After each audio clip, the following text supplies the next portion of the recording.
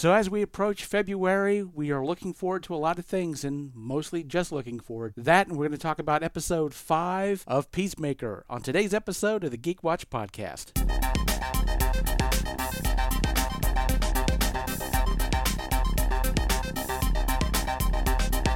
This is the Geek Watch podcast with Brian Hatcher and Mandy Petrie.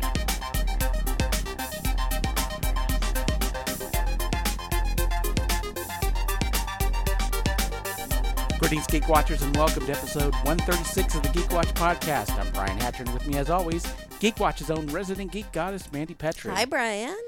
And so I have been busy looking over February, especially movies, to see what's coming out. Mm-hmm. And I have noticed that there's a little game we're playing now when it comes to movies. This is a bit of a rough time for moviegoers, movie fans such as myself, because one thing that I've noticed is Hollywood is still in this transitional stage where they're trying to figure out exactly how to put films out. And so it becomes a really complicated dance, I've noticed. Mm-hmm. Now, they are taking more chances on some weird films, but especially with where we live, a lot of films don't get a wide release. And so even if I see something I might like, if I see limited listed next to it for the release, then I'm like, we're not going to get it. No, that's going to be 3-hour drive wherever you can find it. It's at least 3 hours. But the thing about it is, like I said, I love that there's some chances being taken, but they're not being taken on wide releases. Mm-hmm. And I have to tell you, I feel like there are some things that I would have expected to get a wide release, and they don't. I mean, there's certain things I'm looking forward to. Mm-hmm. They may not be geek adjacent, but there are definitely films I'm interested in, like Death on the Nile. Oh, yeah. Agatha Christie. Oh, yes. See, I remember a long time ago the old Hercule Poirot films where you had those star-studded casts, Peter Ustinov as Poirot, and now that we're revisiting these films, this was something that you saw more in the 70s and part of the 80s, these big ensemble casts. Mm-hmm. We've seen them recently with Knives Out, which I absolutely loved. Did you get a chance to see that? Oh, yeah. Uh-huh. Yeah, and it's got a sequel coming out, and I'm just, where are they going to go with that story? That's going to be interesting. Oh, yeah, I can't wait. Mm-hmm. And then, of course, we've got Death of the Nile coming out, and I'm looking forward to that. But there was one film toward the end of the month that I was really looking forward to, and it was one that I really hadn't heard a whole lot about. But they're coming out with a new version of Cyrano de Bergerac. Did you hear about this? I have. I've seen all the stuff about it, all the trailers and stuff. Yes. Mm-hmm. And Peter Dinklage as Cyrano. And it's a musical. Mm-hmm. And I looked it up, and it says limited release. Oh, no. Uh-huh. And that shocks the heck out of me. I would have thought that Peter Dinklage at this point gets He's Hollywood royalty now, and he's what he does is people listen. People listen when he speaks, and I thought that's a really interesting way to play the Cyrano story, because he also did Richard III, and so that was really about these characters that have physical deformities. They're doing this spin on it with this fantastic, wonderful actor that they're so lucky and blessed to be working with. So it looks really good. I mean, the costumes look great. The sword fights, there's a joke, how many people did you fight? 100. Well, 10. And and the bar fights, they look great. And he always has that good banter and speech. So him taking those Cyrano words and doing that good bantery with it, I'm excited to see. Oh, yeah, and I hope we get a chance to. But, like I said, it struck me as odd that this would be a limited release, but I believe it's an issue with the distribution, because I think this was an independent project. Mm-hmm. And so I guess distribution is a smaller, maybe distribution company, and so perhaps they're wanting to play it safe, but I don't feel like this is a film that you need to play safe, Whether you think that it has a mass appeal or you think that this may be Oscar bait, regardless, I think that this is something that you would want to put on a wider release. And maybe they will. Maybe this will become successful enough that they'll give it a wider release. But it's been my experience, and of course this was back in the days of normal Hollywood. Yep. And those days are long gone, unfortunately. Right. Now we have a period piece that's a musical I'm not sure who scored it. It's nothing, because I put it on par with Phantom of the Opera, but It's not Andrew Lloyd Webber.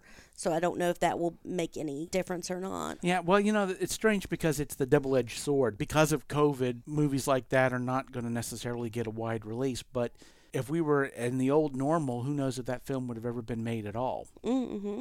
So there are a lot of films that I've seen, little independent films that are getting a bit of a shot of getting made because content, again, it's you just want as much content as you can get your hands on.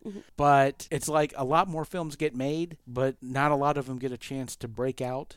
Hollywood is still trying to work that perfect balance of being able to do a lot of different things, but also to get them out there. And so, like I said, I hope we get the chance to see Cyrano. I really want to see it. But as you say, this may be a 3-hour drive to do. But 1st of March, we get The Batman, which is looking really good. We've seen more trailers for that. And I was curious about Morbius because, of course, we've been talking about that film, and especially with the success of Spider-Man No Way Home, which is still at the top of the box office at this point, and it may wind up being the movie of the year as far as the amount of money that it makes. Now, well, we got some Marvel movies coming out, might give it a bit of a run for its money. Certainly, Spider-Man is on par to be a billion-dollar film. But I was looking for Morbius because, of course, they keep changing the date, and I was like, well, okay, well, what is it now? And I finally found a date for it, April 1st. I don't Okay, know if now they're just messing with us. Seriously, you're gonna put it April 1st? Yo, you gotta be kidding me! So yeah, obviously they're just messing with us now. That's at when this they point. should have released the Joker. Probably so. So maybe we'll get to see it April 1st. But I feel like I'm being punked. I really do. ADHD moment. Did you hear a story about Willem Dafoe wanting to be in the world of Joaquin Phoenix's Joker, playing a Joker imposter? Yeah, I did hear something I about think that. that is so neat. I wish someone would grab a hold of that and do some stuff with that. And Oh, yeah, Willem Dafoe. Yeah. He would make a great Joker. And even as an imposter Joker or even playing a legit Joker for DC film, he would be incredible. Right. And I would love to see that. He was on Saturday Night Live last weekend. Yes. Yeah, So- I've seen some clips of it. I didn't watch the full episode, but I've seen some clips of Oh, it. yeah. He'd be a great Joker. Now, of course, I love how in Spider-Man they got rid of the mask because, of course, everybody complained about, look, you got that kind of an actor, the expressions he's Yes. capable of, and you're going to put him in a mask. That's ridiculous. And I love the fact that they just got rid of the mask right off the bat. They and listened. They listened to the fans for sure. I can't wait to see what Willem Dafoe does next. And there are some good films that are coming out, but again, it's just the matter of trying to figure out when they're actually going to come out because things are keep getting pushed. And when you look at this year, I think it's like only the top 6 grossing films of this year have broke $1 million. I think there's only been 6 films. Yeah, that's... You know, we've got some hope in May with the new Doctor Strange film, and I mean, there's stuff definitely being promised. The TV shows are where we're going to get our bread and butter for a while. you Well, know? I mean, we got part 2 of 3 of The Walking Dead, the last season's coming up on the 20th of February. Okay. And so, obviously, we'll be talking about that when that comes up, but that's going to be part 2 of basically a 3-part season, which is going to be the final season. And I've already seen a trailer for that. I think you've seen the trailer for it. I don't think so. No, I don't remember seeing a trailer. Well, it came out a few days ago, and they're showing a little bit more about the Commonwealth. And you can see, or at least they seem to be teasing the fact that things between Negan and Maggie are going to come to a head. And so... We've been waiting. Oh, yeah, for sure. But obviously, they're going to be setting up a lot of stuff for another, we're going to be getting another cliffhanger at the end of this season as well. So Right. I guess we'll see what happens when that comes up. But we're just dipping our toe into February at this point, so we've still got it. And Moon Knight, that's a series, right? That's Yes. not a movie. That's what I thought. Yeah, That's going to be, that's a So we Disney got that. We got Moon Knight coming up. And Yeah. TV's going to be... Yeah. Yeah, TV shows, that's where we're going to get our nerd satisfaction from. Yeah, eventually. But, of course, there is one television show that we are enjoying right now.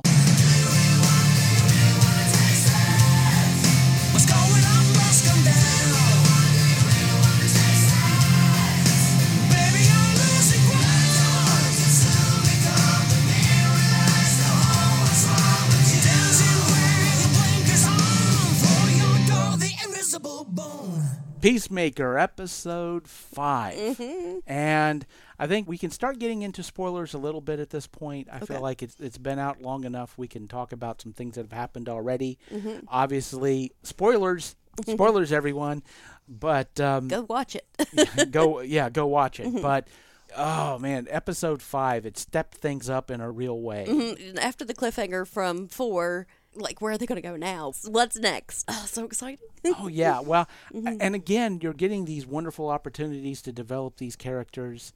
That moment with Amanda Waller's daughter, and I'm trying to remember what her first name is, but the moment with her and Peacemaker and that wonderful bonding moment, and then that betrayal at the end. Do we know for sure if that happened? Because we didn't quite see what happened, did we? We do know that she placed the diary, but that's assuming that this is meant as a frame-up. To be honest, we're not sure why this thing is being placed, but it's definitely being placed in a manner that Peacemaker's not allowed to know that it's happening. I kind of feel like she might have taken it back. I don't know if we didn't see it, but I kind of think she might have taken it back. Really Atabaya is her name. Yeah, it's going to be one of the situations where it's like you like that character and you would hate to think that she wound up doing a number on Peacemaker, and obviously she wasn't happy about it. Oh, but she's capable. She even admitted, I manipulated Vigilante into going after Peacemaker's dad. And she fully admitted it. And I didn't even catch that she was doing it until she said, I had manipulated him. I was like, wow, she's good. Because he was talking to him. I'm like, are you really going to waller him? Nope, but I didn't see it at all. but now you're getting to this point again with these characters, is you're getting these parallels. Peacemaker, to some degree, is under the shadow of his father. And she's definitely under the shadow of Amanda Waller. The question becomes, of course, is the child beholden to the parent, or are they able to transcend their upbringing and do what they feel is right in themselves? And so you're getting that wonderful parallel between those two characters. And so now we're at this point where we're at the halfway mark. Of course, we're getting to that place in the storytelling where the stakes become larger.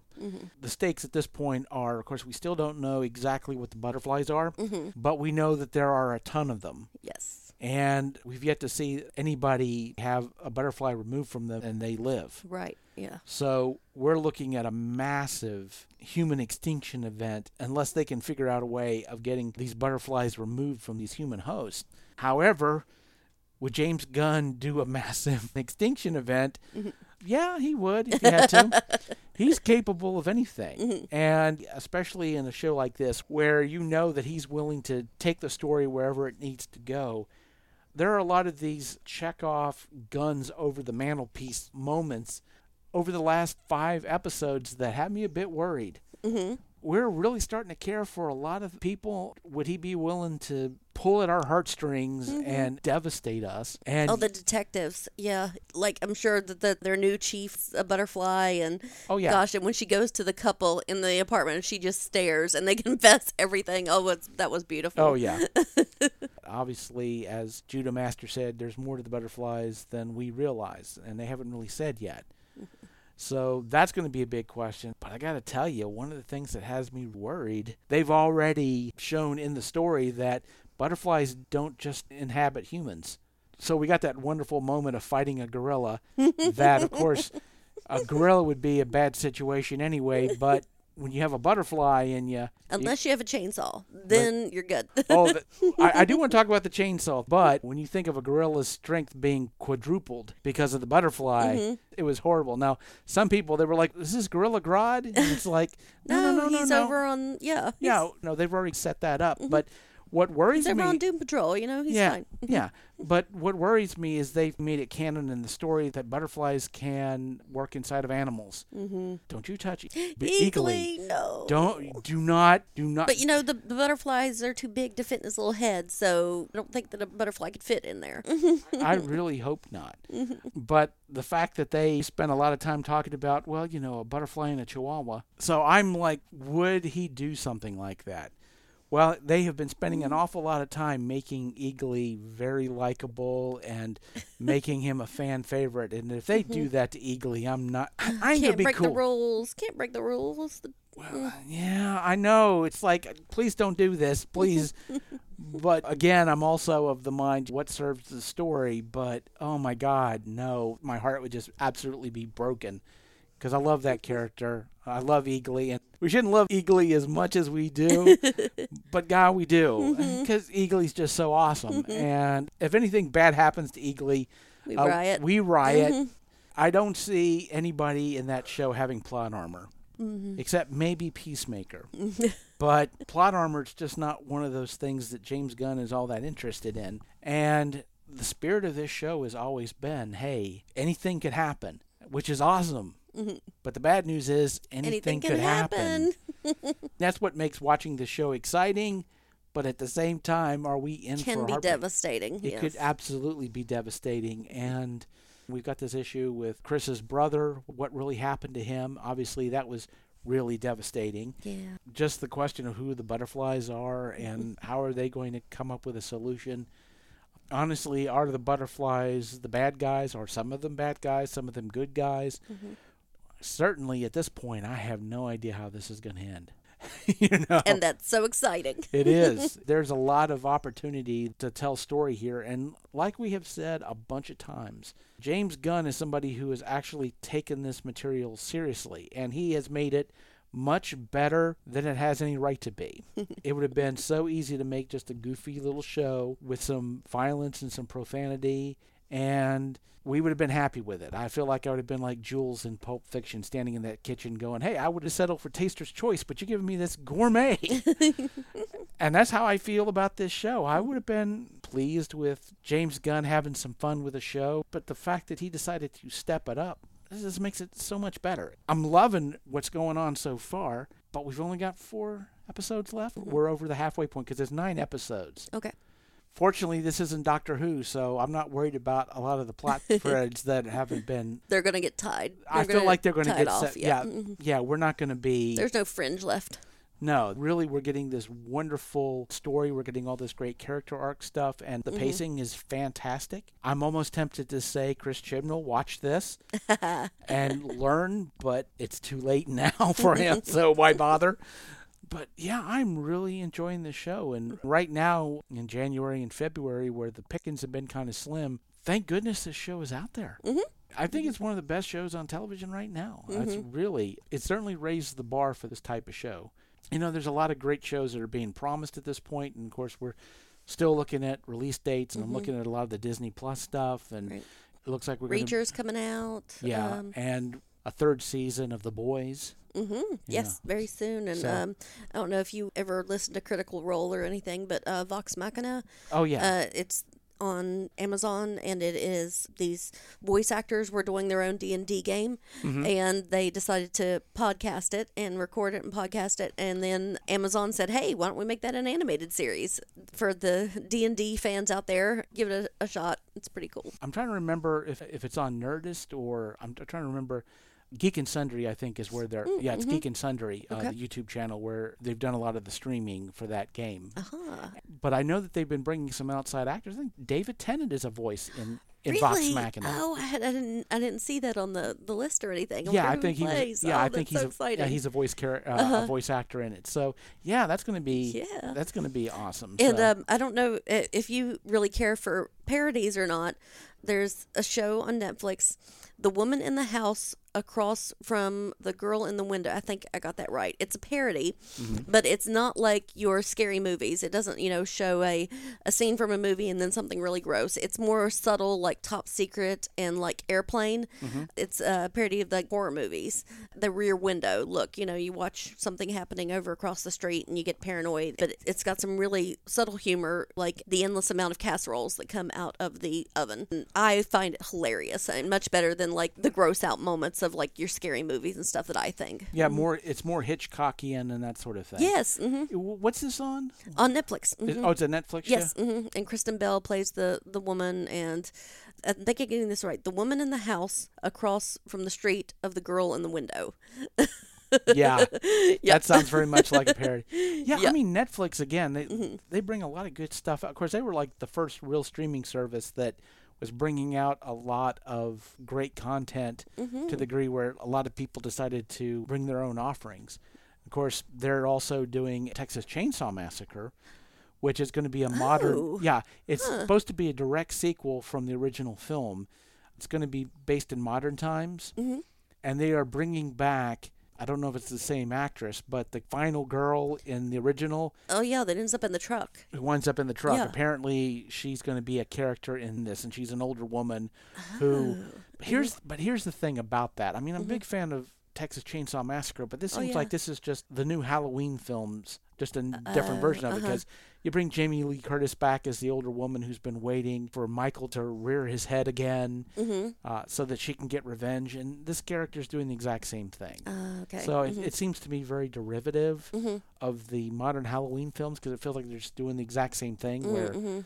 When what we really want is the battle royale, bring Freddy, Jason, Michael, Leatherface, and Pinhead all together in one film for us. We want our Infinity War Endgame, but with the horror villains. Oh, yeah.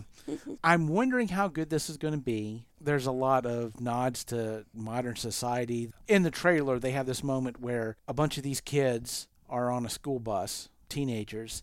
Leatherface shows up. He's got his chainsaw, and everybody pulls out their phones. And the guy, and one of the guys in the front says, "You don't want to do nothing. You're going to get canceled." And of course, he sticks his chainsaw in him. It's like, so. That's kind of a Jeepers Creepers nod there. It's like, dude, you want to calm down. You're going to get yourself canceled. It's like, yeah, like this guy cares. So. I am a huge fan of Texas Chainsaw Massacre. One of the things I loved about it was it was a cheaply made film, but as they say, blood's one of the cheapest special effects out there. And actually, the primitive style of filmmaking works in the favor of the film because it almost feels documentary. Yeah. And so it feels real and scary. And this film doesn't. I mean, even the sequels to Texas Chainsaw Massacre couldn't really measure up to the original. They were a little silly, yeah. They were a little silly, and so I think, honestly, I feel like it's going to have more in common with the silly sequels than the original film, which is, to me, is kind of disappointing. You didn't quite see everything, you know. Like, I think when he takes the sledgehammer and hits the guy in the head, you see him shaking like he's in a seizure, but you don't really see brains coming out. He drags them off before you can. And it's kind of like your mind made up what was going on. Oh, yeah. And the thing about it was, again, that just the cheap way that they made it gave it a cinema veritas feel to it. So you felt like you were watching a snuff film. You felt like you really did feel like this was real.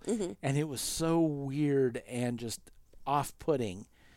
And it doesn't seem from the trailer that we're going to get that type of a feeling, and that's a disappointment to me because I really hope that we would. No lens flare, no. Again, Texas Chainsaw Massacre. It's a hard act to follow, and I guess we'll definitely see. But like I said, we've got Peacemaker that's been keeping us occupied. I've been watching a bunch of the second season of The World According to Jeff Goldblum. I haven't watched that yet. Yeah. Oh, it's so wonderful. It is so wonderful. Yeah? I love... and I've talked about this show before, but what I love about it is it's like, first of all, Jeff Goldblum, he's just a wonderful character to follow around. He's got that childlike joy about him, and no one's like Jeff Goldblum. And then just basically point a camera at him, and he's like, well, I want to know what sneaker culture is about. I want to know about fireworks or monsters. Things that would seem common everyday stuff, and he does these deep dives on popular culture, and he just has the spirit of wanting to know stuff, this childlike innocence of, well, this stuff is interesting. I just want to know more about it. And these episodes, they're short. They're 20 to 25 minutes long. Oh, really? Okay. But you get to go on this wonderful journey. And what's that streaming on? It's a Disney Plus, but it's under their National Geographic is the channel, basically, that holds it. But yeah, if you do a search for it. But it's a fascinating, wonderful show, and it's joyous. It's just such a joyous show, and I love it. It's one of my favorites. And I think I said when Disney Plus came out, and they said, hey, we have this show. It's called The World According to Jeff Goldblum. And I was like, dude, I would buy the channel just to see that. Whatever that's about. Whatever it is, I'm in. I'm in. And I am definitely in, and I've enjoyed it. And I would love, when you get a chance to see it, definitely we can talk about it because it's such a fun show. It really is. Toward the end of February, we'll have Walking Dead to talk about, and of course we'll continue to talk about Peacemaker, but there are a lot of things coming up here soon, hopefully, and there'll be stuff that we'll talk about. So, but with that said, we come to the end of episode 136. Thank you for listening, and tune in next time for the latest in geek news and views with the Geek Watch podcast. For Mandy Petrie, this is Brian Hatcher, reminding all the Geek Watchers out there, we're all geeky about something. Be proud of yours. See you next time. Thank you for listening to the Geek Watch podcast. If you enjoyed this program, don't forget to like and subscribe on your preferred platform and share this podcast on your social media. For links to all the ways you can listen to the Geek Watch podcast, as well as leave comments and suggestions, visit our website at geekwatch.net. The Geek Watch podcast is a Hanging J production.